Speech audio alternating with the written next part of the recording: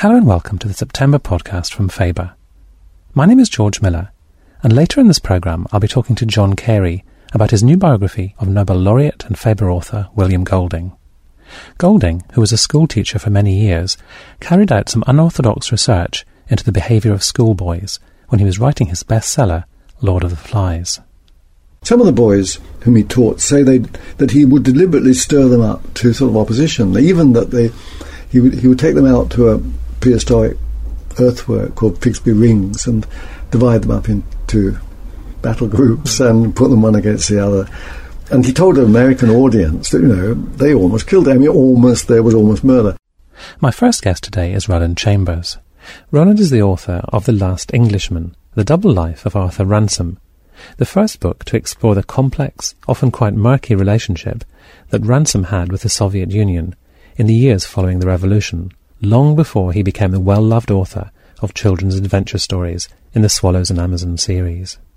Ransome, born in Leeds in 1884, always felt himself to be an underdog and an outsider.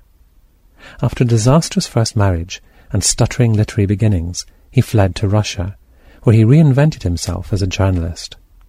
His links with the new regime post-revolution became ever closer, and for a time he was the only Englishman capable of getting an audience with Lenin.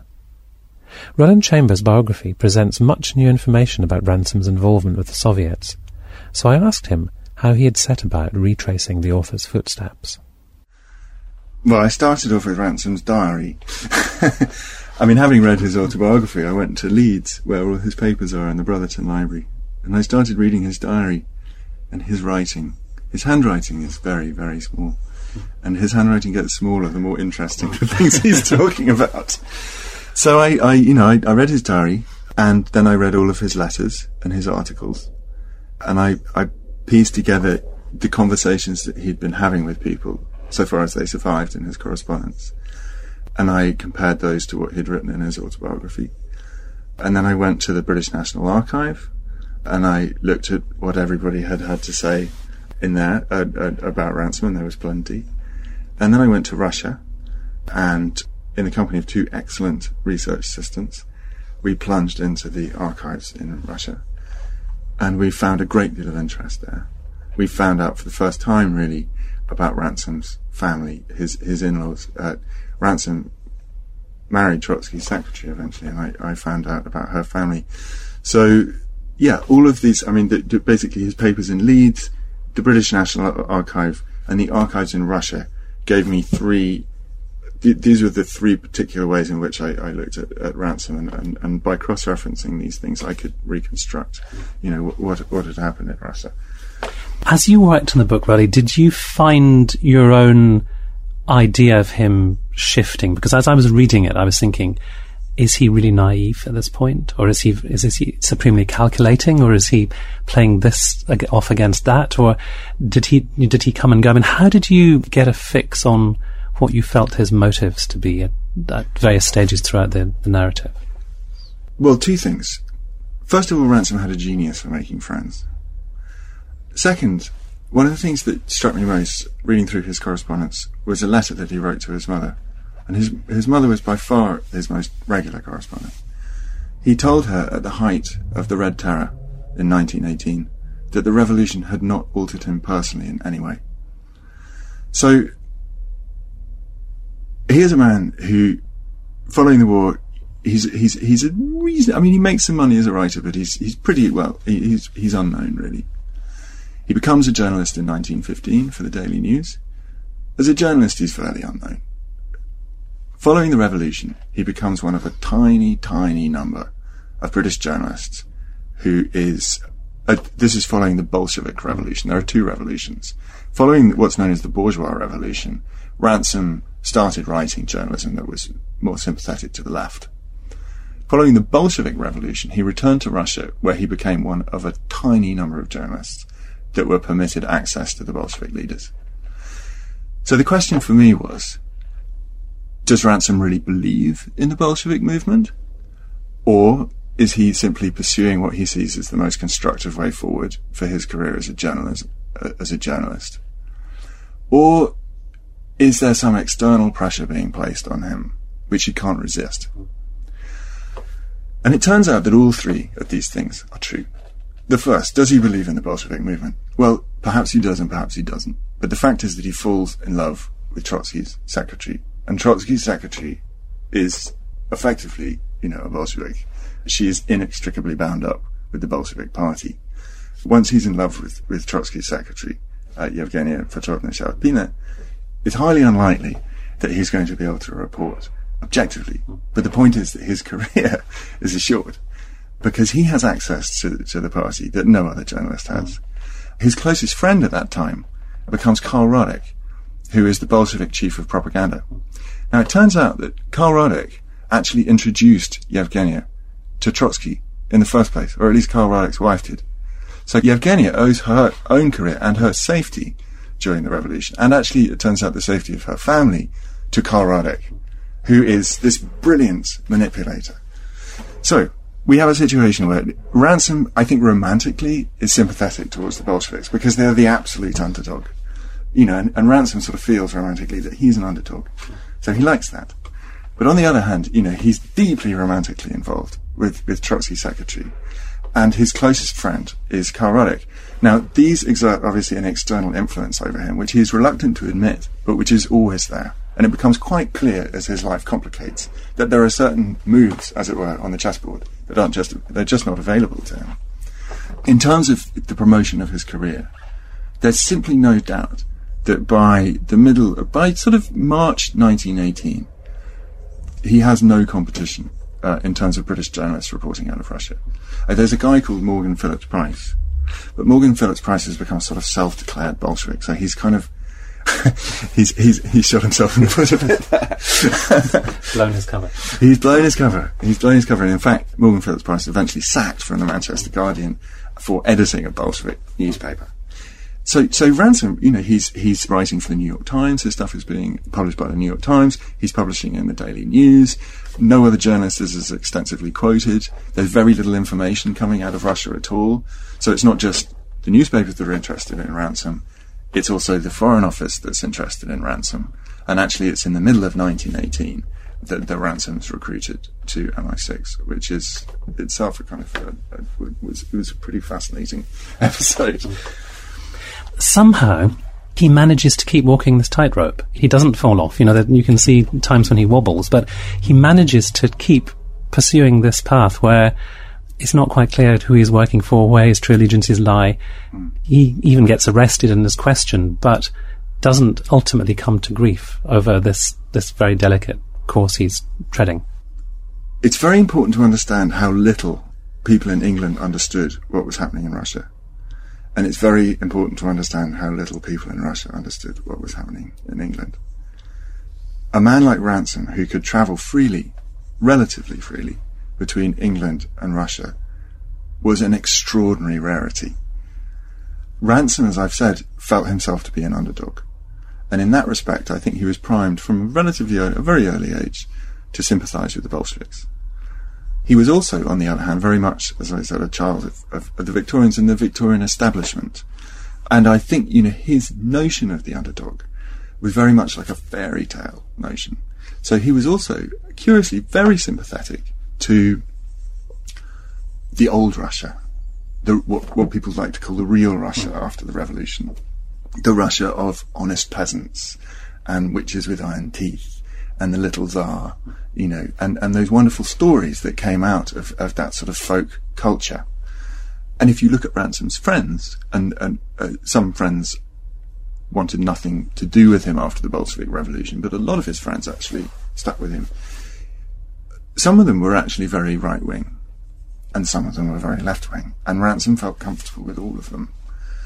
And what this meant was that when Ransom came back from Russia, and it was quite clear, that he had been vociferously supportive of the Bolsheviks, that he had denied the Red Terror, there was strong evidence to suggest that he'd been smuggling money out of Russia to fund the headquarters of the Bolshevik Party in Stockholm. That, in short, he had been working very, very closely with the Bolsheviks, and in all probability, when he was spying for the British, had actually also been working for the Russian secret intelligence services. He came back to Britain. He was arrested by Scotland Yard and taken to talk to Sir Basil Thomson, who was an extremely conservative man, and as a deputy prime minister of colonial Tonga, had said that his closest friends were cannibals because they were so much more, reliable than these sort of, these town-educated missionaries he loathed as sort of, lily-livered types. They sat down together, and Ransom said, look, I'm not a Bolshevik. I'm not even a socialist. My godfather is Sir Arthur Ackland, former Minister of Education under Gladstone, a pillar of the establishment. I'm a liberal.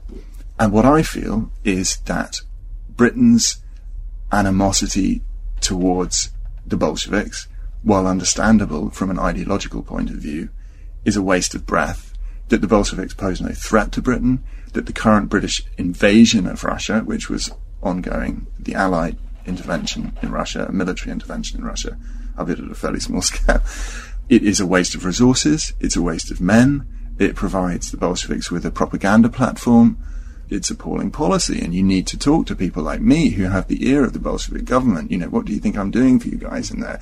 How am I earning my bread? With the Foreign Office, I'm getting close to these guys. I've just been, Ransom was the only British journalist to attend the inauguration of the Third Internationale, which was Lenin's vehicle for spreading revolution abroad. Now, of course, when Ransom was talking to the Soviet, he thought that the Third Internationale was a wonderful thing. He thought of himself as an internationalist. Well, he wasn't sure whether he was a revolutionary, but he thought of himself as an internationalist.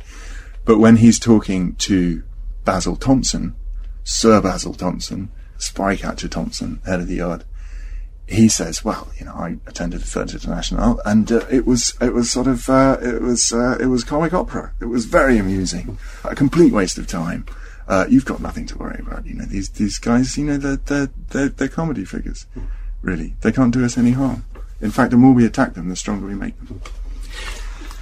So do you think that deep down he had principles, or was he ultimately a shape-shifting opportunist who was sort of dazzled by being in Lenin's company, but then when he went back to the British establishment, he could speak that language too? Or do you think if you sort of scratch beneath that there was a sort of layer of principle or ideology that subtended everything else? I think it's a very, very difficult question to answer. If you read the memoir literature from Ransom's period, the number of reliable witnesses is extremely small. There's a book by Bertrand Russell, written in 1920, after a visit to Russia, just called Bolshevism. And Russell is unequivocal in his condemnation of Bolshevism, and he's extremely lucid. He's very persuasive and convincing. He's also extremely rare. Most people who attacked Bolshevism in the press, or in Britain, we would consider to be rabid jingoes. Yeah, Russell described himself as a communist at that time, in that book, and he said the communist experiment in Russia had failed. Most of the people who fell on either side, those on the right, who wanted to just liquidate the Soviet and string them all up. That was the whites. That was the White Army. They just wanted to liquidate the Soviet. They were responsible for a vast number of atrocities. They were not a nice group of people. The Bolsheviks, obviously, were very extreme. And Ransom is in the middle. Now, does Ransom have any principles? At that time, I think that Ransom recognized that both the extreme left and the extreme right were extremely violent. And I think he felt that the extreme left had more stability to offer Russia than the extreme right. Now, in terms of whether Ransom possessed any personal principles, I think it's clear that Ransom did not commit absolutely to the Bolshevik ideology, and he certainly didn't commit to the white ideology. So what was Ransom's ideology? Well, I think Ransom's ideology was self-preservation. And whether you feel that that was an entirely selfish project, or whether you feel that basically he had no other alternative at that time, is a different question. I think that what Ransom lacked at that time was a certain ruthless capacity to investigate his own motives. I think Ransom was very keen on investigating other people's motives, but he very rarely looked inside himself. In fact, he explicitly said on several occasions that he was very reluctant to look inside himself and ask himself, why am I doing what I'm doing? By the time he was completing the Swallows and Amazons series, 1 million copies of those books had been sold, so he must have done very well commercially. I wondered, is it possible for you to say whether you think that success and that reinvention brought him happiness? That's an excellent question. It brought happiness to millions of readers. I mean, eventually, I think their millionth reader was 1947. So millions of people have loved Ransom's books. As to whether it brought him happiness personally, I think yes. The knowledge that he had created a series of novels as successful as these was incredibly valuable to Ransom. And in fact, when he was on his deathbed, it was the only thing that would really kind of provoke any reaction from him. It became the focus of his whole life. By the same token, it caused him great unhappiness, because it was a very limited world that he created. It was a very safe world, a very organised world, and it's obviously part of its enormous appeal. But Ransom simply excluded anything from that world which would deprive him of the happiness that he felt. It was his prize, really, not only for writing the books, but all the unhappiness that he had suffered before he wrote them. And amongst those people to be flung out of that particular Eden were the children who had originally inspired it, particularly their father, who Ransom really came to hate. He felt that Ernest Altini was taking this credit away from him. But also, and perhaps certainly most sadly, his only child, Ransom felt that it was her duty to love him, her duty to accept what he gave her without asking questions. And particularly, I think, her duty to accept the kind of happiness that he had allotted for himself. And when she read Swallows and Amazons and told him that she thought it was tired and churned out, effectively, that she thought it was an artificial world and she didn't want to be part of it, he really never forgave her. And this scene was repeated again and again through their lives. I mean, she eventually sold the library, which he felt had been stolen from him by his first wife. She sold that library, and, I mean, that was the end between them. But she sold it because he had given her no indication that he loved her. And she had actually offered this library to him, but offered to sell it to him because she wanted something from him. She wanted, I think, an apology. He never apologised, and he certainly wasn't going to pay for his books, so they were sold off in job lots for next to nothing by booksellers, and that was the end between them. And she died a very, very lonely woman. Roland Chambers. The Last Englishman, The Double Life of Arthur Ransom, is out now in hardback. Also published this month is another literary life, John Carey's authorised biography of William Golding. As the subtitle puts it, the man who wrote Lord of the Flies. In fact, as this book makes clear, Golding was much more besides, and in fact came to resent the way in which his first novel eclipsed the rest of his output, even though its success, its sales can be measured in tens of millions, enabled him to give up teaching, a job which he hated. Robert Harris, reviewing this biography, called it learned, witty, insightful and humane, a model of its kind. The perfect invitation, in fact, to rediscover Golding's work, which has experienced a period of comparative neglect in the 16 years since the author's death. The Golding who emerges from the pages of this book may be a flawed human being, full of fears and anxieties, prone to drinking. But, Carey argues, he was also an author of major and enduring stature. In order to write this biography, Carey was granted access to the Golding archive, so I began by asking him to tell me what he had found there. I'm very lucky in that the archive, the family archive, was really sort of handed over to me to read in toto, and there is this journal which he kept every day from 1971 till he died, 22 years. I think I have never, well, I'm sure I've never had an experience like that of getting to know a writer so intimately, and he's discussing writing the books, the later books. He is each day working at them and saying how impatient he is, how disappointed he is, how he's going to throw this away and change that. Astonishing to see art being, as it were, produced in front of your eyes. And the private papers are astonishing, not only the journal, but also a work called Men, Women and Now, where he wrote it for Anne in the 1960s, about 65, I think, describing his relations with women right from the start, his mother right the way through. It was a kind of exploration of why he found it difficult to write about women. Then there's also an autobiography, actually, a fragmentary autobiography called Scenes from a Life. When he heard that there were people, including me, who wanted to write his biography, which he was not keen on, he told Charles Monteith that he would write one himself. So he started Scenes from a Life. I know that because the letters that passed between him and Charles for 40 years are all in the Faber archive, hundreds of letters. And again, an amazing insight they give into how he wrote, what he thought of what he wrote. He discussed it very frankly with Charles, who was brilliantly, both encouraging, discriminating, and, when necessary, was a very firm editor. We'll probably come back to that relationship because I think it's a very interesting relationship that comes out in the biography. I just wanted to stay with his more intimate writings for a moment, though. And in those, he comes across as highly self-critical. He describes himself as a monster on occasions. He says things like he could imagine himself having been a Nazi if he'd lived in Nazi Germany. And he talks about his nightmares. What do you think made him such an acutely self-critical character? It's hard to say. It began in the war, I think. It was being, in an air raid on Portsmouth. He was in this appalling air raid, and he found himself, extraordinary, asking himself which of his friends he would sacrifice, as it were, in theory, in order to be out of this air raid. Who in the world would he not sacrifice?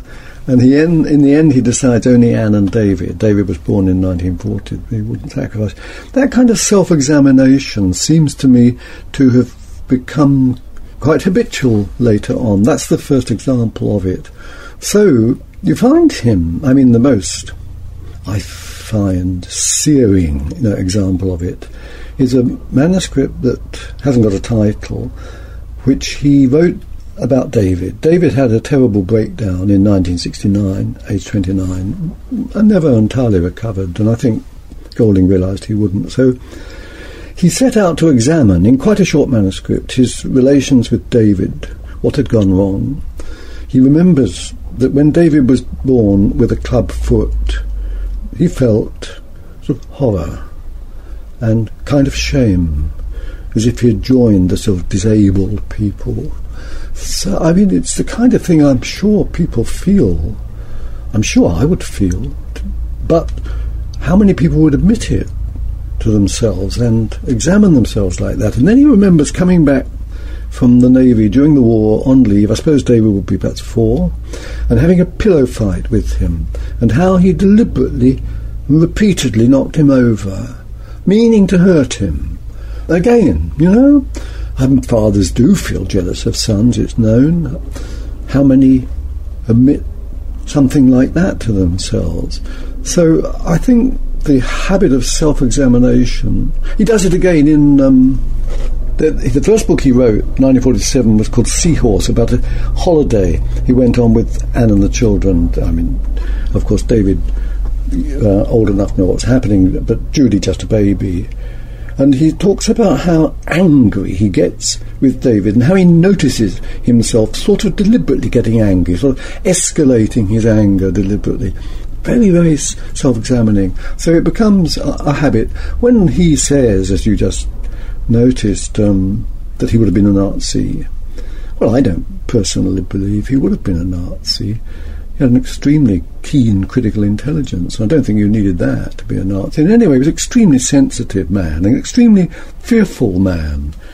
The word fear recurs again and again through the book. He seems to have spent a lot of his life afraid of various things, within and without. Yeah, in the end, I concluded that fear was the most habitual emotion, really, on a scale from anxiety, which he felt all the time, anxiety about money, anxiety about writing. He was terrified of writing.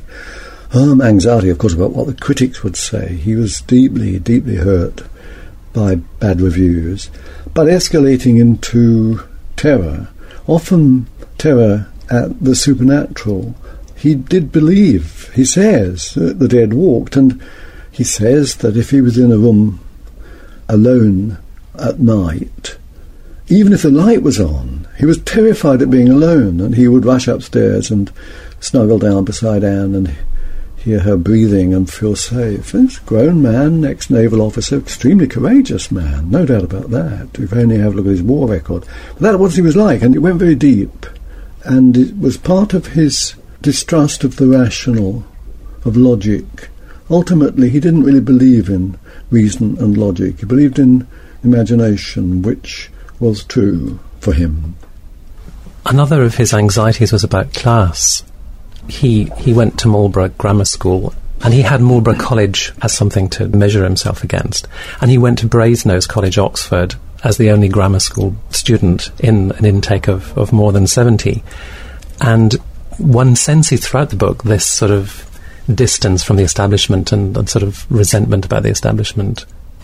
Well, I think that the class consciousness is basic, and I think, as you say, he says that it began in Marlborough with envy and hatred of these upper-class boys, was certainly accentuated at Oxford, where he had almost no friends, 4 friends.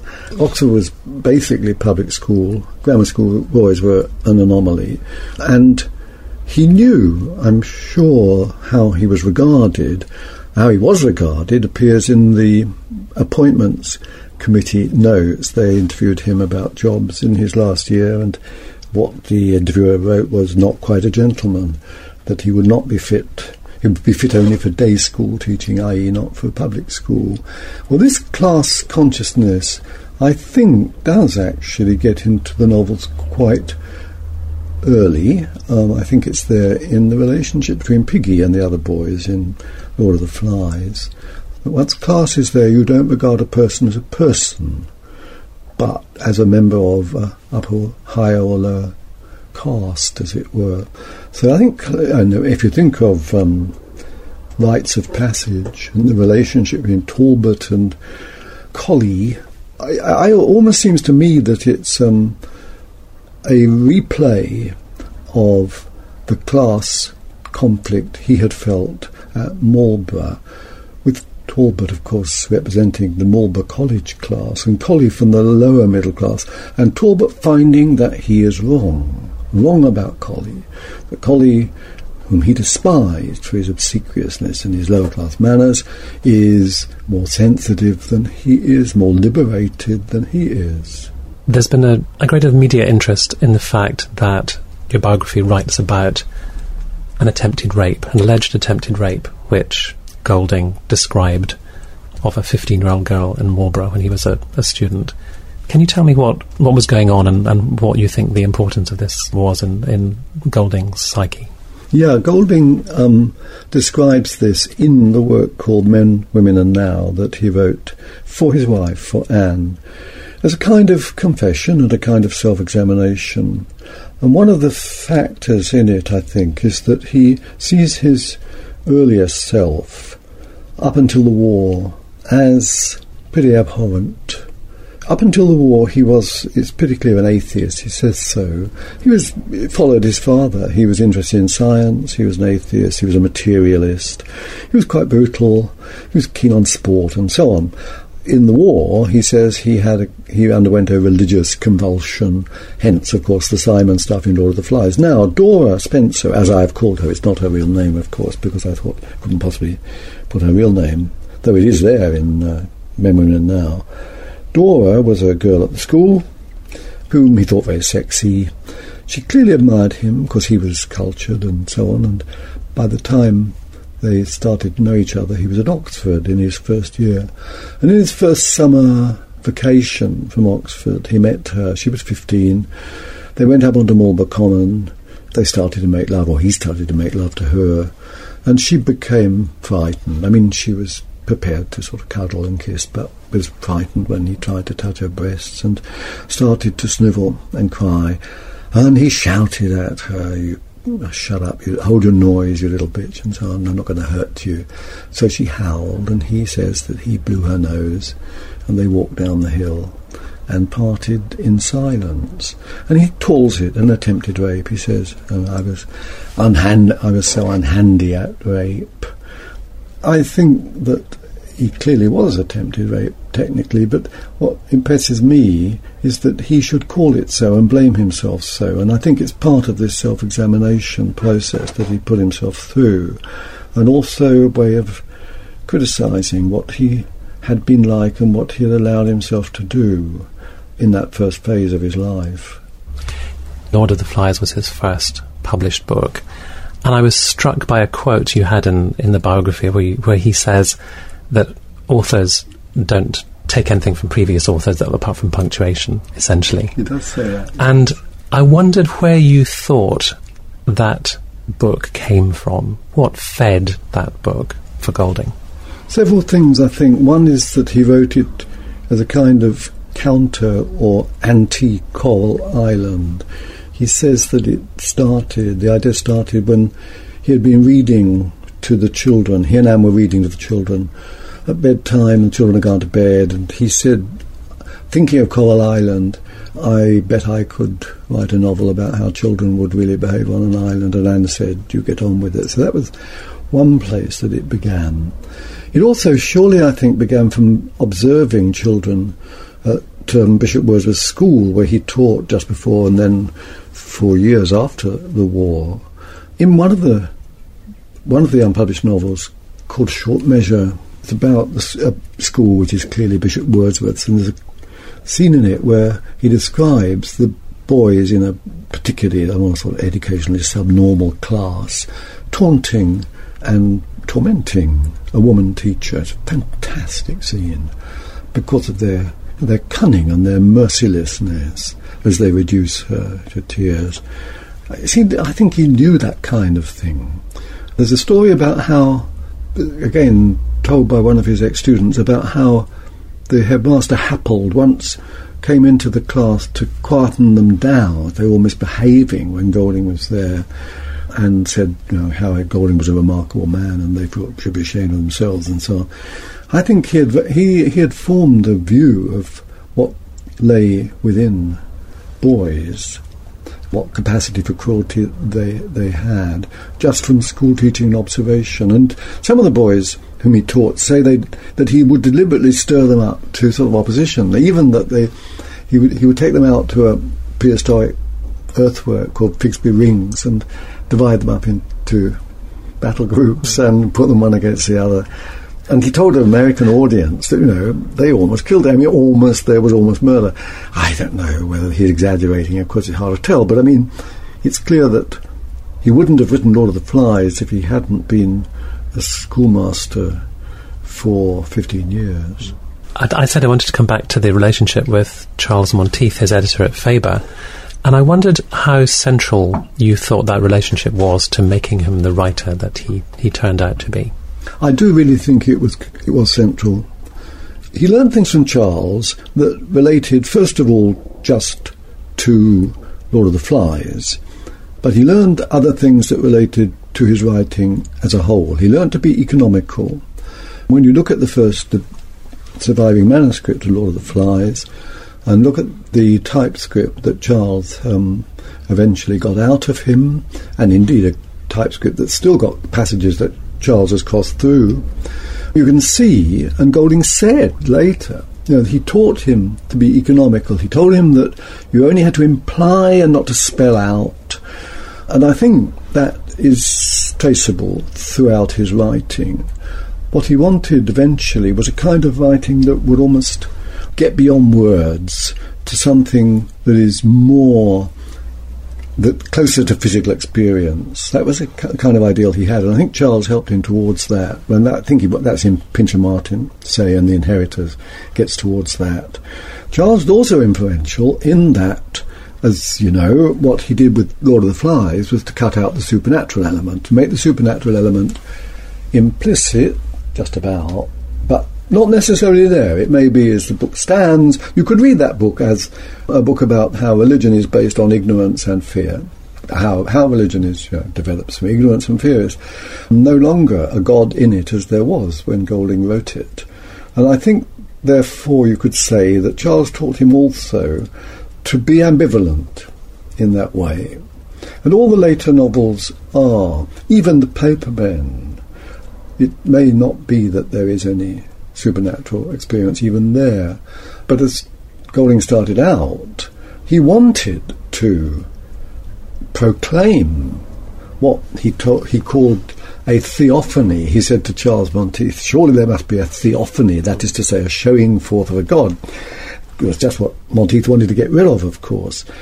And interestingly, I think, right at the end of his life, he was talking to an Indian audience of Indian students, and he said, it's the only time he ever said it, that he thought he should not have given way over Simon. Do you think, John, that Golding has had a lasting influence on the English novel, or is he too much sui generis to beget heirs? I think that what he's had a lasting influence on is English culture more. I think there are some novelists, not many, who write a thing that becomes part of our culture. For example, Defoe's Robinson Crusoe, say, Stevenson's Treasure Island, I suppose, Orwell's 1984, Huxley's Brave New World. You know, you might say to someone who had heard of Robinson Crusoe, who wrote it, and they wouldn't know. Similarly, you can say to people I've tried who wrote Lord of the Flies, and they don't actually know it's Golding. But Lord of the Flies has become part of the culture, a reference point. Only a couple of days ago in The Guardian, I noticed there was an article about the security staff at the American Embassy in Afghanistan who had been committing sort of various atrocities upon each other, which is said to be like Lord of the Flies. You know, I think what he's done is to create that cultural reference point. It is quite rare. I was speaking to John Carey about William Golding, the man who wrote Lord of the Flies, available now in hardback. And you'll find full details of all Golding's books published by Faber on the website at faber.co.uk. That's all for this edition of the Faber podcast, but I hope you'll join me again next month for more author interviews. Until then, thank you for listening, and goodbye.